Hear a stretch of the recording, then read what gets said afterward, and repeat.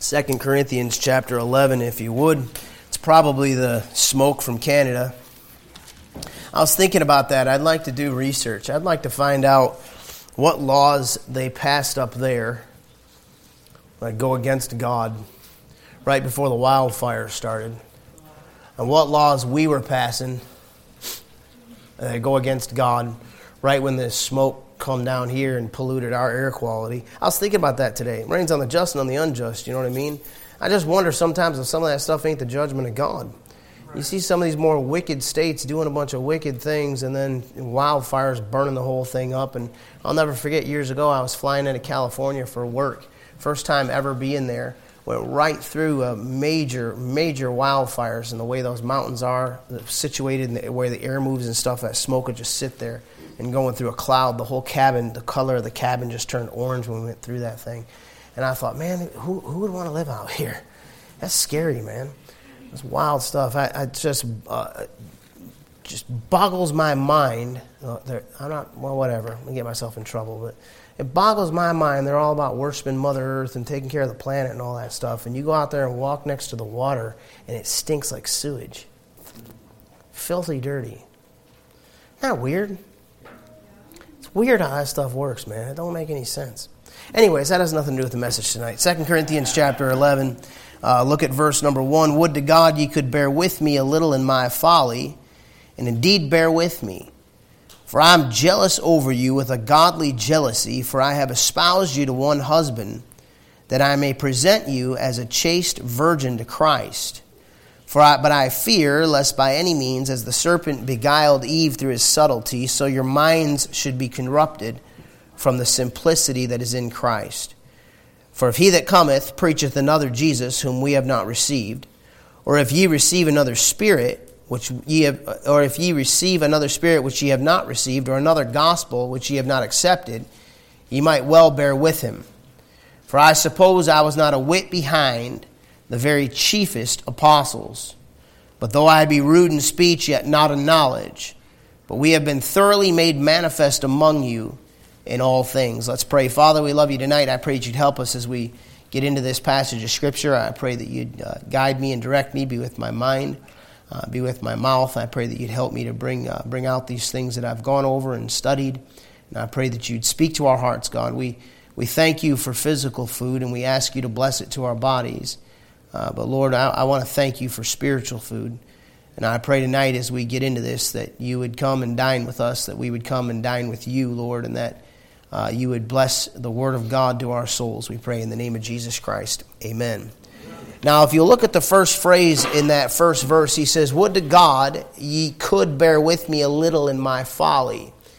What it seems to me when I read this, and I could be wrong, but I get the feeling that Paul's a little bit insecure about what he's about to do.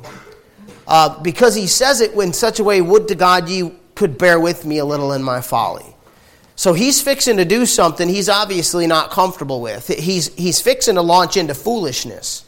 And don't forget, the reason for this is that some enemies of the truth have snuck into the church and began trying to undermine Paul in his ministry. They come in there trying to kind of pull disciples away after themselves. And so Paul's been going through this book, and you know, in 1 Corinthians he tore them up. In 2 Corinthians he'd been kind of complimenting them and thanking God for the way they responded to his rebuke in 1 Corinthians. But now, no sooner do they get right with God and get the fornication out of the church and knock off some of the foolishness and start straightening up in their morality and in their carnality. They start getting some of that out of them and start turning more towards spiritual things. But the devil sends a better wave of attack than even what the world sends. This world's going to come after the flesh. You know, it's pretty obvious. The world's a very sensual environment. It's a very morally depraved environment. There's more and more of that all the time. You're constantly marketed with it. And your flesh goes after that kind of stuff. But that really is the simpler attacks on your walk with Christ. That's the more basic stuff. When the devil really gets tricky, he starts sending false teachers into the church. When the devil really starts working to get at you and really get you astray, what he does is he comes in a spiritual sense. And this is what had happened. These guys come in trying to undermine and undercut Paul and his ministry. And Paul's aggravated now. By the time you get to chapter 11, you get a sense of his aggravation as you go through here verse by verse. And he's saying this, he's uncomfortable doing what he's about to do. And he says it's foolishness, it's folly. And he says the first part of that verse, he says it in a sense that seems a little bit insecure. Would to God ye could bear with me a little in my folly. And then watch the switch. And indeed bear with me. What I think I see is him saying, I don't really want to do this. And then the Holy Spirit says, do it. I know this is wrong. I know this is stupid. I know this stuff is shallow. I know this is foolishness. And the Holy Spirit said, go ahead and tell him, boy. And so then he says, and indeed bear with me. What Paul's fixing to do is give his credentials for the ministry. That's what 1 Corinthians chapter 11 is. Because these other guys had come in bragging about their credentials and bragging about their knowledge and trying to show off how much better they know God, know the Bible than Paul, and undermine Paul and undermine his ability to speak. And now Paul's like, since you're so obsessed with the outside, let's talk about the outside. You want to talk about credentials for the ministry? You want to look at the man like we talked about last time and you judge things after the outward appearance? And since that's so important to you, let's talk about that. Let me tell you my credentials before you go taking off after these false teachers. So he's getting worked up. Look at verse 2. For I am jealous over you with a godly jealousy. How about that? Let me say something real quick. If you're married, you ought to be jealous over each other. My wife and I have been made fun of over the years repeatedly for being so jealous. Well, guess what? We're still married. There's a godly jealousy. You realize that, right? Jealousy is a lot like sorrow. There's a sorrow of the world that worketh death, and there's a godly sorrow as well. Jealousy and envy are not the same thing. Jealousy is a good thing. Now listen, if you're so jealous that you don't have any trust in your marriage, something is definitely wrong. Right? I trust my wife. But yes, I'm jealous and she's jealous. And we don't apologize for it. Not to each other or not to anybody else. Why? Because that's my wife. So Paul was jealous over the church in the same way. He was saying, listen, this is my ministry. This is where God sent me. Are ye not my fruit in the Lord? God put me here. I led you to Christ. I started this church. I've been ministering to you. I've been teaching you the Bible. And yes, I'm jealous over you. If I see somebody else coming in trying to flirt with you and trying to date you and trying to seduce you and trying to pull you away, me and that dude have issues, and me and you ain't doing very good right now because you ought not be listening to him. You think jealousy is nothing but sin? Go back to Exodus chapter 20. Let me show you something about God. You and I need to understand this. If you're trying to follow God and you love God, you need to understand something about God. Exodus chapter 20, God's a jealous God. Exodus chapter 20 and verse number 5. Thou shalt not bow down thyself to them, nor serve them. For I, the Lord thy God, am a jealous God, visiting the iniquity of the fathers upon the children unto the third and fourth generation of them that hate me. You know what God said about himself? When he's talking to Israel, his people, he said, I, the Lord thy God, am a jealous God.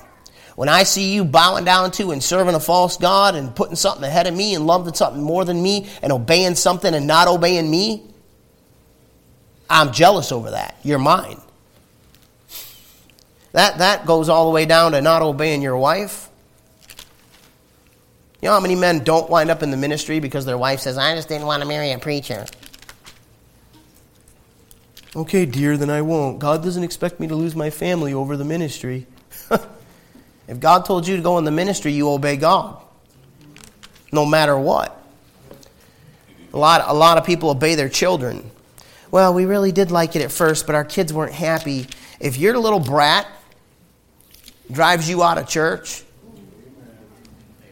you are a soup sandwich. Ain't no way you should let some kid, well, I just don't like it there. Nobody's nice to me there. Well, you know, honey, if everybody's mean to you, maybe you need to go look in the mirror. Everybody else seems to be able to make friends. You don't follow your kids around. You follow God. Go to Exodus chapter 34. Look at verse 14. God's jealous over that stuff.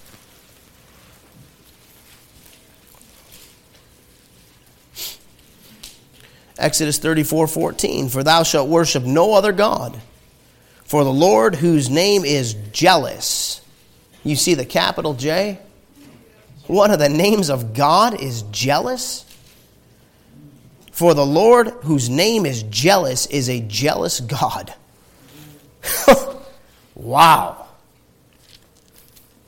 Back to 2 Corinthians 11. So Paul, when he comes in here and says, I'm jealous over you with a godly jealousy, he's right in the zone that he needs to be in. He's right in the lane God would have him in. He's right in fellowship with God. And any good God-called pastor or God-called preacher ought to be jealous over his congregation.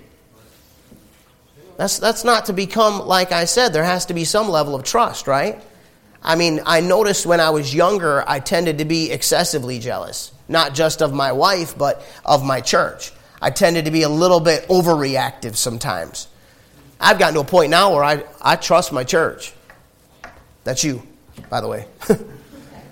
I know when I'm gone, if some yahoo comes in here, good luck. I'm going to hear about it. If they didn't already handle it, then I'm going to hear about it and I'll be able to handle it when I get back. I'm sure of that. But at the same time, that doesn't mean that I just kind of roll over and play dead. I'm active. I'm not okay with somebody coming in here with a stinking agenda. It drives me up a wall.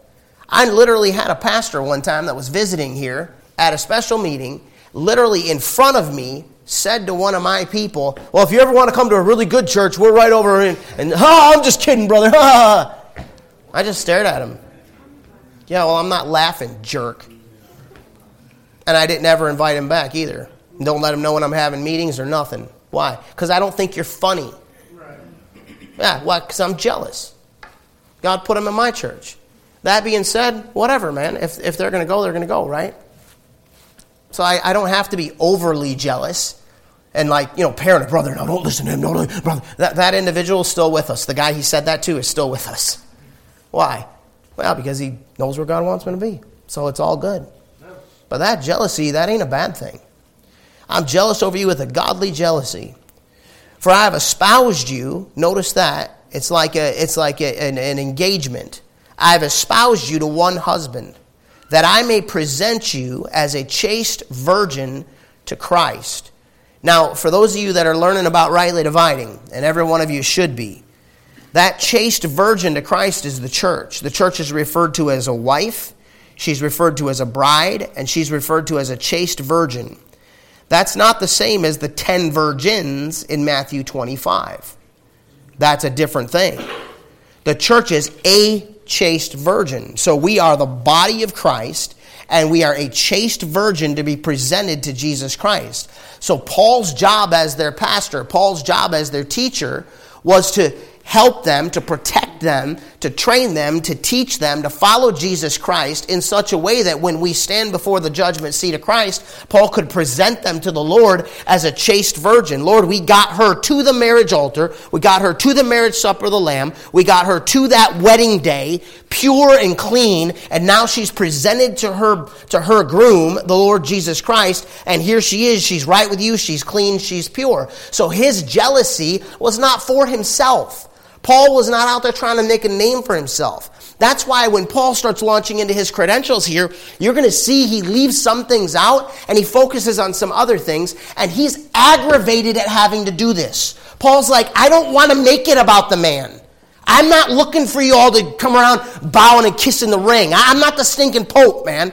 That's not what we're doing here. It's not about personalities. It is about Jesus Christ. Paul's obsession was his Savior. Paul even leaves out when he goes through his credentials how the Lord appeared to him on the road to Damascus. He doesn't say, which one of these idiots had God show up and appear to him on the road, knock him off the horse and blind him? Who in here had that? Which one of your teachers was a chosen vessel like me, where God picked me out and called me out in a special way? Which one of your teachers sat for 3 years over where Moses did and got the New Testament like Moses got the Old Testament? The mystery. Which one of these guys has He leaves all that out. He's so aggravated at having to do this. He's saying the point is not the man. But since you all just are always obsessed with the man all the time, then fine. Since you're pushing me to this position because you're letting these people come in and undermine the authority and undermine God and undermine good doctrine and undermine the man God put here, then I'm going to do this just to show you that you need to wake up a little bit. You need to stop being deceived by these guys. Anything they have to offer, I also have. That's what he's saying. Now watch this. Verse 3. But I fear lest by any means, as the serpent beguiled Eve through his subtlety, so your minds should be corrupted from the simplicity that is in Christ. You know what scares me about that? The devil is the wisest being that exists outside of the Lord Jesus Christ.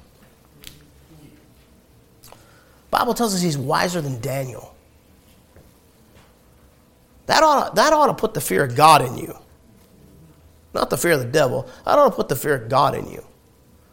That means that Lucifer can come in and subtly, that word subtle means thin, fine, refined, artful, delicate, insinuating, sly, cunning, and crafty. When Lucifer wants to get to a church, he doesn't show up with a crack pipe and say, here, hit this. When Lucifer wants to get to a church, he's not going to come at us the way he would come at the world, because you already know all this stuff. I mean, I can come in here all I want and preach against, LGBTQ and all the rest of that stuff, but that's not what's sitting here. You know the Bible, what the Bible teaches about all that stuff. You know how he's going to get at you? Subtly, artfully, fine and refined. Well, Paul's awful crude in speech, isn't he? Paul's not very good at speaking. He sure has weighty letters, but his bodily presence is weak and his speech is contemptible. But then when Absalom shows up, Absalom's just beautiful, attractive, charismatic, knows exactly what to say when, and when he opens the Bible to speak, everybody's like,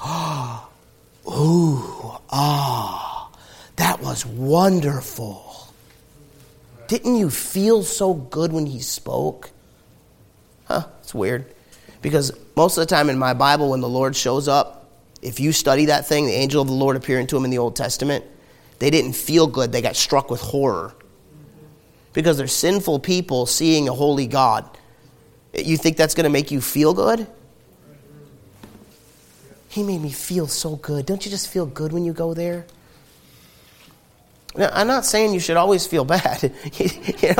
I mean, it does feel great to have the Lord speak to you and to get right with God and to have sweet fellowship with the Lord Jesus Christ. To be filled with the Spirit of God is a wonderful feeling. I'm saying the feelings don't come ahead of the facts. The feelings are the tail, they're not the dog.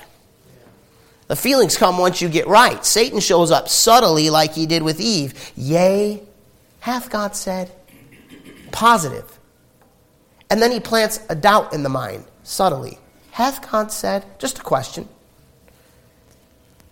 So what does he do secondly? He's subtle. Number 2, he corrupts. He corrupts your mind. From what? From the simplicity that's in Christ. So to corrupt is to entice, to debase, to pollute, to falsify, to infect with errors, to defile, to separate the component parts of a body. He starts coming in and just corrupting and defiling things.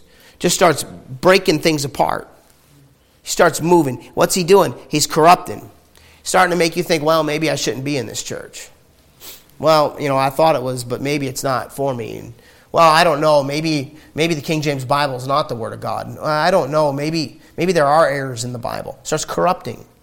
From what? From simplicity, which is in Christ. You see that at the end of the verse? So the three things he's going to want to do, he's going to be subtle, he wants to corrupt, and he wants to get complicated. Don't complicate your Christian life. You know what complicates the Bible? You ain't never heard nothing more complicated than when a guy says, well, this is an unfortunate rendering. In the originals, what this actually means is, and got to go look up the Hebrew root words and the Greek root words and what that actually means. Like, now I'm like, wait a minute, what? Whoa, start trying to look up Greek words. Or you can just trust God that when He promised you He'd preserve it from this generation forever, that He did, and you got the perfect words of God in your lap. It's simple. Well, I just don't know how you can believe that. I don't know how you believe you're here. You're here, right? God spoke the world into existence, right? Yes, sir.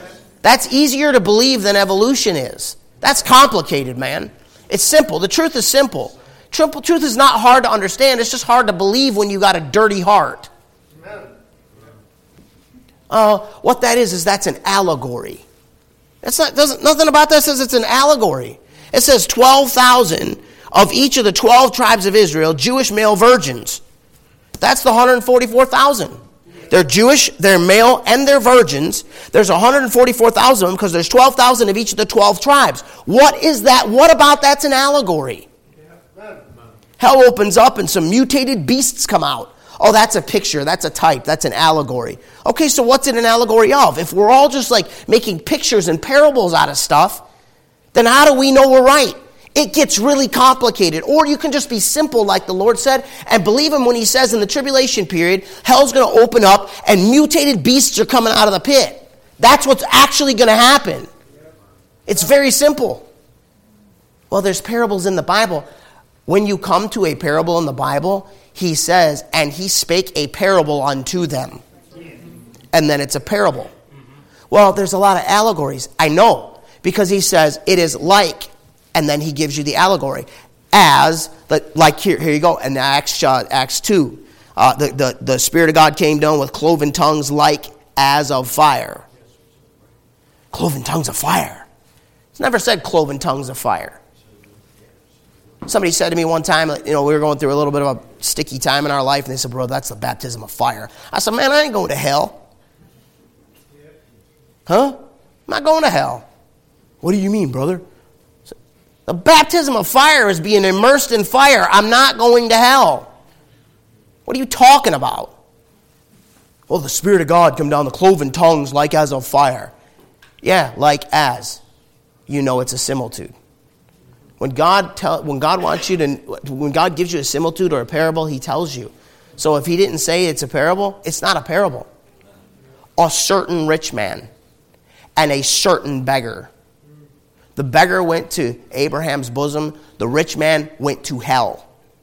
And being in torments, he saw Abraham far off and Lazarus in his bosom. It ain't a parable. It's simple. A guy died. One went to hell. The other guy went to Abraham's bosom. The reason he went to Abraham's bosom is Christ hadn't died on the cross yet. And so they went to Abraham's bosom, not like you and I. To be absent from the body is to be present with the Lord. Well, is that really what it means? I had somebody ask me that one time. Are you sure? I said, yeah. Paul said, and willing rather to be absent from the body and be present with the Lord. It says willing rather. It doesn't say he will. Get out of my face. That's demonic. That's confusion. That's what that is. Getting in your mind and starting to get you all twisted up. You ever have a JW knock on your door and you know you're right and you know they're wrong? And then the more you talk to them, the more confusing it gets, and the more frustrated you get, and you're frustrated, and they're frustrated, and you just get this dirty spirit that gets going, and you're sitting there all jacked up now. Your hands start shaking and you're sweating, but you know you're right. But you haven't been in church long enough to where you know all the verses, and you can go over there and just smoke them and make an idiot out of them and shut the door laughing. Like, okay, they didn't want it. If they don't want it, they don't want it.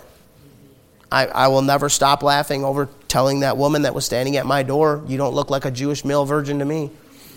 And when I saw her face, I will never forget her response. Okay, but that wasn't like that at first. For a long time when I ran into them, it got confusing. And then the devil started planting doubts in my mind. And then I figured out, you know what, the truth is pretty simple. I just need to be faithful to learn my Bible and study and get grounded in the truth. And there is a peace and a calm and a strength, and I can't even explain it all, that comes with the simplicity that's in Christ. The simplicity of knowing that Bible. But boy, Satan will come in there and try to mess you up. Look at verse 4. For if he that cometh preacheth another Jesus, and there's a lot of them, folks. There's a lot of Jesuses out there. They'll say, Jesus is Lord, Jesus is Lord, Jesus is Lord. Yeah, well, the devil can say that. Remember that girl that was into witchcraft following Paul around for days and saying, these men showing thee the way of the Most High God, and he turns around and rebukes her. She was saying all the right things in a demonic spirit. You know what Jesus is? Jesus is the Lord. Jesus is Lord. Jesus freaks. You know, they write these movies, and what they are is they're glorified hippies. And they call themselves Jesus freaks. There's all kinds of Jesuses out there. Jesus that you see in the art galleries with long red hair, long, skinny, effeminate fingers, pale, ghostly white skin, like he was some kind of a Japhethite. He was a Jew. And I'm trying not to be mean tonight, but I'm not feeling great. I want to say he was a Jew, stupid. But I don't want to say that because I'm trying to be nice. You know, I got to be pastoral. Solomon explains him. He had black, bushy hair. He had brown eyes. He had darker skin. He was a Jew. There's all kinds of Jesuses out there now. All kinds of guys representing Jesus. Or if you receive another spirit. Oops. There's all kinds of, I just felt the spirit. What spirit? What are we talking about? Well, it just felt good. Yeah, Satan's subtle. So if he wants to get you on the wrong spirit, he's going to make sure it feels good. Satan's not going to show up like with with horns and a forked tail and a pitchfork. Demonic spirit hits you and you're like, oh, that was horrible, scared me to death. You'll go running straight to God. Right. So he shows up in church, subtly, corrupting the truth, confusing the truth, with another Jesus, and you think, oh, that was good, it was all about Jesus. And another spirit. You ever notice the connection of spirit with music? Like we talked about Sunday morning? You go sit in church and they're up there, it's a rock concert with the lights off. And then you're saying men love darkness rather than lights because their deeds are evil. Right? Well, why would you want to sit in a dark environment? I mean, if we're supposed to be opening the Bible and learning the Word of God and confirming the truth of what the man's telling us, then turn the lights on. Everybody open your phones. It's another spirit. I'm telling you, it's another spirit. It's not the right spirit. Which ye have not received, or another gospel, which ye have not accepted. Ye might well bear with him. Sarcasm. Paul's being sarcastic. I told you, when it comes down to this chapter, Paul's upset. Now watch this. For I suppose I was not a whit behind the very chiefest apostles. Now, this is not the same testimony that Paul gives of himself. If you go over to 1 Timothy chapter 1, go look at it real quick. Paul is not happy about this. I'm guaranteeing you. He don't like being in this position. This is one of those messages you preach, and then you go home and you try to lay down dead dog tired and can't sleep. Because you're sitting there second-guessing yourself and praying, and, oh, Lord, I sure hope I didn't mess that up. I sure hope I did the right thing. God, I sure didn't like talking like that. I'm not 100% sure I was on the right track there, and I was kind of upset. And was I right to be upset or wrong to be upset? I mean, Jesus got angry, right? But sure don't want to let my emotions get in the way of the preaching, and he's just probably all tore up after a chapter like this. But when you look at Paul in 1 Timothy chapter 1, look at verse 12. I thank Christ Jesus our Lord, who hath enabled me. For that he counted me faithful, putting me in the ministry. You know what he said, first of all? Not even capable. I got enabled by Christ Jesus our Lord. I'm not even capable of doing what I do. That's Paul's testimony. Who was before a blasphemer and a persecutor and injurious. But I obtained mercy because I did it ignorantly in unbelief. And the grace of our Lord was exceeding abundant with faith and love which is in Christ Jesus. This is a faithful saying and worthy of all acceptation, that Christ Jesus came into the world to save sinners, of whom I am chief. Howbeit for this cause I obtained mercy, that in me first Jesus Christ might show forth all long suffering, for a pattern to them which should hereafter believe on him to life everlasting. That is Paul's testimony of himself. He said, I'm not even able, the Lord enabled me. The Lord put me in the ministry, taking me from being somebody that was destroying the church and injurious and a blasphemer and a horrible person because I was ignorant in unbelief. That's what I was. And then the Lord put me in the ministry, who I'm the chiefest of sinners. That's what Paul said about himself. And the Holy Spirit of God, I testified to that and said, put that in the inspired words of God, that you're the chief of sinners. Okay, Lord, perfect words of God. You and I can't. I'm like, Paul, brother, I'm the chiefest of sinners. No! The inspired word of God, Paul said, I was the chiefest of sinners, and here's what God was doing, taking me, a man that was anti-Christ, persecuting the church, and showed all long suffering in saving me and putting me here so that forever you guys could all look and see that I'm a pattern to them that should believe on him to life after life. If Jesus can save and use me, he can use any one of you and save any one of you. That's what Paul's saying. Back over to 2 Corinthians chapter 11. That is a very different message than you see in verse number 5. He's saying, you clowns want to look at everything after a man, judging by the outward appearance. So since you think that stuff is so important, let's look at my human credentials then. He's upset, man. I'm telling you, he's upset when he's writing this. But though I be rude in speech, he's rough. Paul is rough, yet not in knowledge. Nowadays, people get real hard on preachers that preach hard.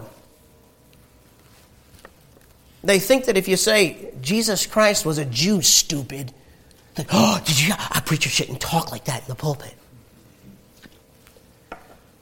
Okay, I'm sorry that I'm rude in speech, but I'm in good company. And nowadays, all these people want to go listen to some guy tickle their ears, some little effeminate, sweet little loving, subtle, gentle, kind, fraud love. It's fraud love. I mean, if I survive, I pay my bills and eat my food, I put clothes on my back and take care of my family based on this ministry, and I'm willing to offend you, giving you the truth anyways, how can you honestly find fault with that? How come nobody sits there in some of these churches and says, this guy just wants my money? He's so paranoid about offending people, he just wants to pack this thing out. How come nobody does that? Like, preacher, you better soften up. We're doing a building project and we're going to have a loan for the first time ever. Well, God led us to do it, so God's going to pay for it. We're not softening up. Paul was rude in speech. He said, but though I be rude in speech, yet not in knowledge. So these guys come along with the smooth speech, the fair speeches, right? Good words and fair speeches. And they think, oh, he's so educated.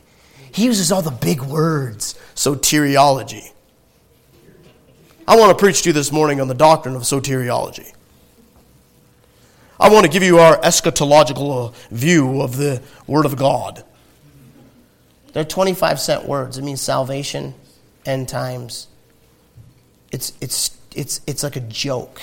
I remember sitting in the big college, the big box Bible college, in class, sitting there like, that's just so stupid that I have to go memorize all these big words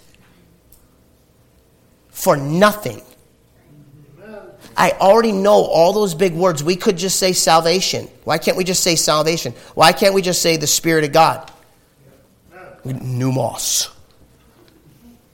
You're an idiot, man. This is so dorky to me. It was dorky to me. I'm sorry. I was just like, you're a dork.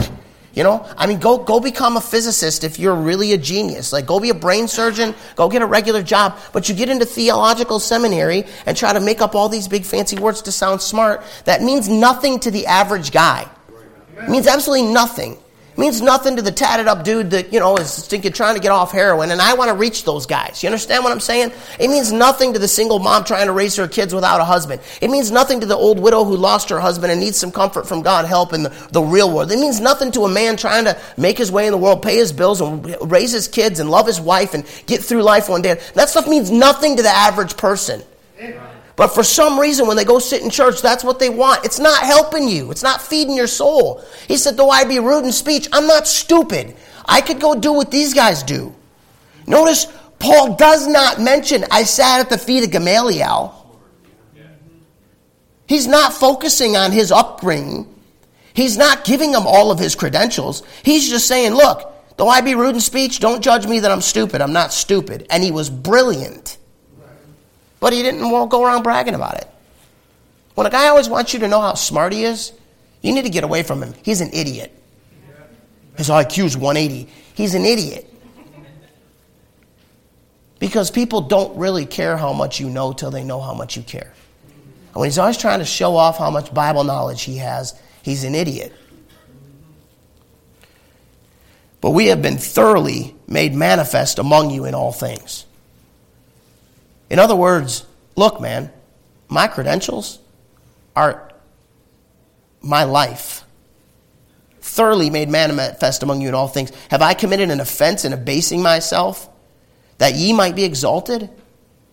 He said, I'm not over there lording it over you. I'm not trying to make you all look at me and stare at me and strut around like I'm the big dog. I've abased myself, not abused my power, not promoted my position, not tried to give myself a name and a reputation off the ministry.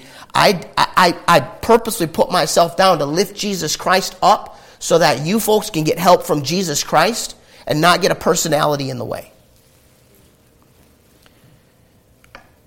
Because I have preached unto you the gospel of God freely. Watch this. I robbed other churches, taking wages of them to do you service. You know what he's talking about? Money. The Corinthian church was a rich church. Paul didn't mean he went in there and put a gun in the faces of the treasurer and ran off with the offerings. He means I wasn't doing anything for them. I was serving you. And those poor churches in Macedonia were sending me money to support me.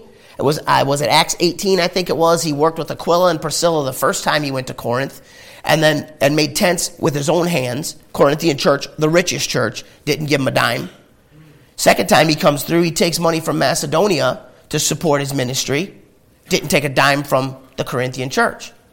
He said, I have proved myself to you that I'm not after your money and I'm not promoting myself. Why are you listening to these guys that are after your money? To be honest with you, if I ever perceive a guy come preach, gets a good love offering, wants to come back, based on that, they don't come back. If I bring them back in, it's because go ahead and give to them. If I think somebody's trying to use my ministry and my church to fatten their pocket or to pay their bills, that ain't working for me. Sorry. Paul had that spirit. He's like, you know what, I don't care. I'm not coming after your money. And he knew they were the richest ones. Do you know how many millionaires we have in our church? Do I give a flip? What's that got to do with the truth? He loved those people and wanted the best for them, even though they had money and didn't care about their money. What an example, man. I personally think, it's my opinion, I think he's the greatest Christian in the New Testament. The Apostle Paul. All these guys go around nowadays bragging about a Pauline ministry. Let's look. They ain't got it. Verse 9. When I was present with you and wanted, I was chargeable to no man. Means I needed stuff and I didn't ask you for anything. For that which was lacking to me, the brethren which came from Macedonia supplied, and in all things I've kept myself from being burdensome unto you, and so will I keep myself. We already commented on that. Verse 10. As the truth of Christ is in me, no man shall stop me of this boasting in the regions of Achaia. Wherefore, because I love you not, God knoweth. But what I do, that I will do, that I may cut off occasion from them which desire occasion wherein they glory, they may be found even as we. So here's what he's saying. What I've done before, I'm going to keep doing. Why? I'm going to keep boasting on not taking your money, not coming after your money. Why? Because I'm setting up those other guys that come in here and want your money. You see it? I'm cutting off occasion from them where they come in, they're glorying. Let them then, if this guy really loves you, he really cares about you having the truth, and that Paul, he's just leading you all astray and his doctrine is so messed up. Is that the case? That this guy really cares about you. Okay, then let him live like I've lived. If he really cares, then walk in my steps. Where'd they go? Where is he? Watch how fast they shoot out the door. I've said to them multiple times when they come in here, look them straight in the face and they want to start arguing with me. And the Lord sent us here. This is one I get fairly often. God sent me here because I have a gift with music. Okay, well, we got a pianist. I know you obviously think you're better because you said that after our song service. So you obviously think you're better than our pianist. And that didn't go over very good with me because that's my little girl. Stupid. Dumb. Bad move. That's what I get a lot of. God sent me here to be a blessing. They literally want to walk in the door and they want the platform. You just showed who you are. Okay, you want it? Why don't you walk in the footsteps of some of these other guys? We got a nursery downstairs. No, gentlemen, you're not working the nursery. Okay, if you ask, you're a weirdo. You're suspect. Got it? Okay. Amen. Hallelujah. It's just some stuff we do not put up with. I'm a girl dad, right? We got a lot of little kids around here. Anyways, why don't you get on the cleaning list? Wipe some toilets. You want to serve. They don't want the pulpit. Well, let them live like Paul lived. Why don't you earn your stripes? It doesn't matter if you can do it better. It doesn't matter if you're a better speaker. It doesn't matter if you got all these credentials. That doesn't matter. Get in line. Go through it like everybody else does. It's always a problem, and it never works out well when you jump the system, jump the process. It just doesn't work out. Verse 13. For such are false apostles, deceitful workers, transforming themselves into the apostles of Christ. See how he works? And no marvel, doesn't shock us. Why? For Satan himself is transformed into an angel of light. Therefore it is no great thing if his ministers also be transformed as the ministers of righteousness, whose end shall be according to their works. You know what he's saying? Don't shock me at all when they come in here claiming to be ministers of Christ. It's funny to me how they always have to mention how much money they've got, or they always mention their credentials. I've told them repeatedly, look, man, I remember saying to one guy, go hang your shingle out. There's all kinds of storefronts in town. Go get one. I don't have the money. I didn't either. If you know it all, then go start a church. It's a free country. But don't come in here and try to tell me what I'm going to do or where I'm wrong or correct me or jump everybody else in the place and go all the way to the top, and now you think you're here to take over my dead body, over my cotton-picking dead body. I'm jealous over you with a godly jealousy. Go hang a shingle out. How come you don't have a crew of people asking you to start a church? I didn't just come up here and hang my shingle. People nagged me for about, 3 years or 5 years or something? Nagged me about it. I said to the one guy, if you want a church so bad, find a place for us to meet. I figured I'm good. He called me up. He's called me Mikey Reagan. Hey, Mikey. Mikey. I'm supposed to be, you want me to be your pastor, and you call me Mikey Reagan, and he's 6'4" and like 250 pounds. Yeah. Hey, Mikey. What? I found a place. Get up here. You got to sign a contract. Like, what? I ain't signing no contract. Yeah, get up here. I drove up from Toledo. I sat down across the desk from a lawyer. who owned a piece of property over there, and he had a place. And he's like, yeah, here, you can meet there for a month for free. And I sat there and I read that fine print of every page of that contract. He was so aggravated. I read because I was so scared. I read every piece of fine print of that thing, and it was all just liabilities, I can't sue him stuff. And I signed it, and we had a month free to hold Bible studies in December of 2007, right? So we started in January of 2008. December of 2007, we met holding Bible studies for a month. The place just fell in our lap. And then when we held the Bible study, 28 people showed up. And then the second week it was 20-something, and then 20-something, and then the third week it dropped down to like 17 or 18 or 19 or something. But and I was shocked. So told my wife, all right, we're moving to Michigan. Here it is.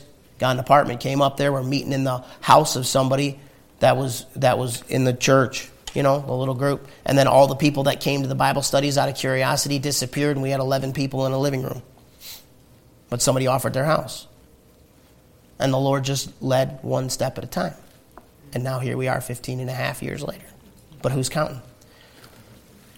Go hang out your shingle, man. But don't walk in here and think you're just going to jump the system. And it's shocking how spiritual they get. It's shocking how godly they get. Well, we're not shocked because that's how the devil works. Verse 16, I say again, let no man think me as a fool. He's like, I don't want to do this. If otherwise, yet as a fool receive me, that I may boast myself a little. So now he's going to start bragging. And he doesn't want to do it. And he's saying, I don't want you all to think I'm a fool. But if foolishness is what you seem to go for, then if this foolishness is going to help you, I'll humiliate myself and be an idiot about this thing when I don't want to be, if it'll help you pull your head out of the mud you got your head stuck in and get a brain about this. Get these guys off your back. Get away from these false teachers. Watch. That which I speak it not after the Lord. See that? Inspired by God to say that. In other words, he's saying this ain't the smartest way to talk. This ain't necessarily the way God wants me to talk. But as it were foolishly in this confidence of boasting. So he's like, I don't want to boast, but here we go. Seeing that many glory after the flesh, I'll glory also. Okay, since you guys like their flesh so much, here we go. For ye suffer fools gladly, seeing ye yourselves are wise. He's obviously being sarcastic. I told you, he's upset. For ye suffer if a man bring you into bondage, if a man devour you, if a man take of you, if a man exalt himself, if a man smite you on the face. That's what they pay for the buildings these guys build. Do you understand what I'm saying? They're all after your money, and you all know they're after your money, and you go anyways and give them your money. See that? You suffer it. They put you into religious bondage, and you suffer it. Why do you put up with that stuff? And if you suffer that stuff, why are you coming after me? That's what he's saying. You put up with these kind of guys, but you have a hard time following me? You're not making any sense at all. How come people can't get this stuff? Sometimes I just don't know why they can't. Grab and shake them like, we just want to give you the Bible. That's what we want. We want to help you draw closer to the Lord. Why can't you come be a part of us? Why is it not okay to just come sit down and grow in the Lord and let God develop you and do whatever God's... We're not putting you in bondage. If you come here for a while and you do get where you need to get and then God moves you on, then God moves you on. That's great. You're not in bondage. No, this ain't Pharaoh up here. The only time I don't let you go is when I preach too long. You know what I mean? Eventually that ends too. Verse 21. I speak as concerning reproach, as though we had been weak. Howbeit wheresoever any is bold, I speak foolishly. I'm bold also. Are they Hebrews? So am I. Are they Israelites? So am I. Are they of the seed of Abraham? So am I. Are they ministers of Christ? I speak as a fool. I am more. Now he starts telling you how he can say that. Now look, he was more. Paul did do more for the Lord than all the guys in the ministerial association. Paul did more for the Lord than all the guys that hire teams to do all their work. And what they do is they have board meetings and they tell everybody what to do and how to do it, and then go golfing. Like a good salesman, they're networking on the golf course, Paul was answering his own phone, counseling his own people in their lives, taking care of his own business, preaching the meetings he was supposed to be preaching, ministering to the churches he was supposed to be ministering to. And Paul was ministering to a lot. We'll see it. We'll burn through these last few verses. It won't take long. But Paul's like, they brag about all they're doing with their big parking lots and their huge salary and their huge salary budgets and all the rest of that stuff. I am more. Are they Hebrews? I'm sorry. I am more. Verse 23. In labors more abundant. And he was. In stripes above measure. While they're all getting raises, he's getting beatings. In other words, above measure. He's like, I've had so many I can't count. I am telling you, this man had a tremendous amount of health problems. You talk about a bad back. Could you imagine? After getting beat as much as he got beat, the scar tissue, and that scar tissue, you guys know about scar tissue, right? That stuff grows in. My uncle had a surgery in his 20s. He had 3 foot of his colon removed from colon cancer. And he just had a surgery again last year, I think it was, because that scar tissue had grown in there and just made such a mess out of his intestines. He had another huge surgery. Can you imagine Paul's back? Whew. And Paul wasn't popping pills to cover it up. In prisons, more frequent. Nowadays, that's what everybody's paranoid about. All the preachers are paranoid about it. You're going to go to prison. You're going to go to prison. You can't say that. Sooner or later, they're going to be coming after us. We're going to go to prison. I was like, yeah, I was in and out of prison. Like jailbird, man. It's kind of cool, ain't it? I don't want to go to prison ever in my life. If I ever go to prison, you got to pray for me, because I do not do well being in closed spaces. But I mean, isn't that kind of cool? For what? Preaching the gospel and caring about people's souls. For loving Jesus Christ. They hated him. They hated him, man. That's what it probably is going to mean in the next 20 years to be a preacher, just so you know, guys. Unless you compromise like a coward. In death's oft. That's a weird one. They stoned him one time, dragged him out of the city, left him for dead. He got up and walked back in the city and started preaching. That's cool as ice, man. That to me is so cool. I think, like, wow. Dripping blood, face all swelled up. Oh, man, let's go back in there and preach against fellas. What is wrong with him, man? He loves God. Now, that's a guy I could follow. Of the Jews, 5 times received I 40 stripes, saved 1. Thrice was I beaten with rods. Once was I stoned. Just told you about that. Thrice I suffered shipwreck. A night and a day, 24 hours, I've been in the deep. Traveling to preach the gospel. And that's what he's getting for it. In journeyings often. In perils of waters. Floods. He just talked about being in the deep, so this isn't deep. It's got to be something else. Floods, trying to cross raging rivers. God only knows what. In perils of robbers. Paul's out there traveling old-fashioned style, and gangs of dudes are out there robbing him. In perils of robbers. Yeah, who said the Bible's boring? Somebody doesn't read it. In perils by mine own countrymen. In perils by the heathen. In perils in the city. In perils in the wilderness. In perils in the sea. In perils among false brethren. In weariness and painfulness. Told you his back hurt, didn't I? Wore out. Absolutely wore out. Weary. In watchings often. More than likely that's staying up and praying. Lay down to sleep, can't sleep. Back hurting, killing him, so he gets up and does all the watches of the night. And so just get up and pray. Could you not watch with me 1 hour? Watch and pray lest you enter into temptation.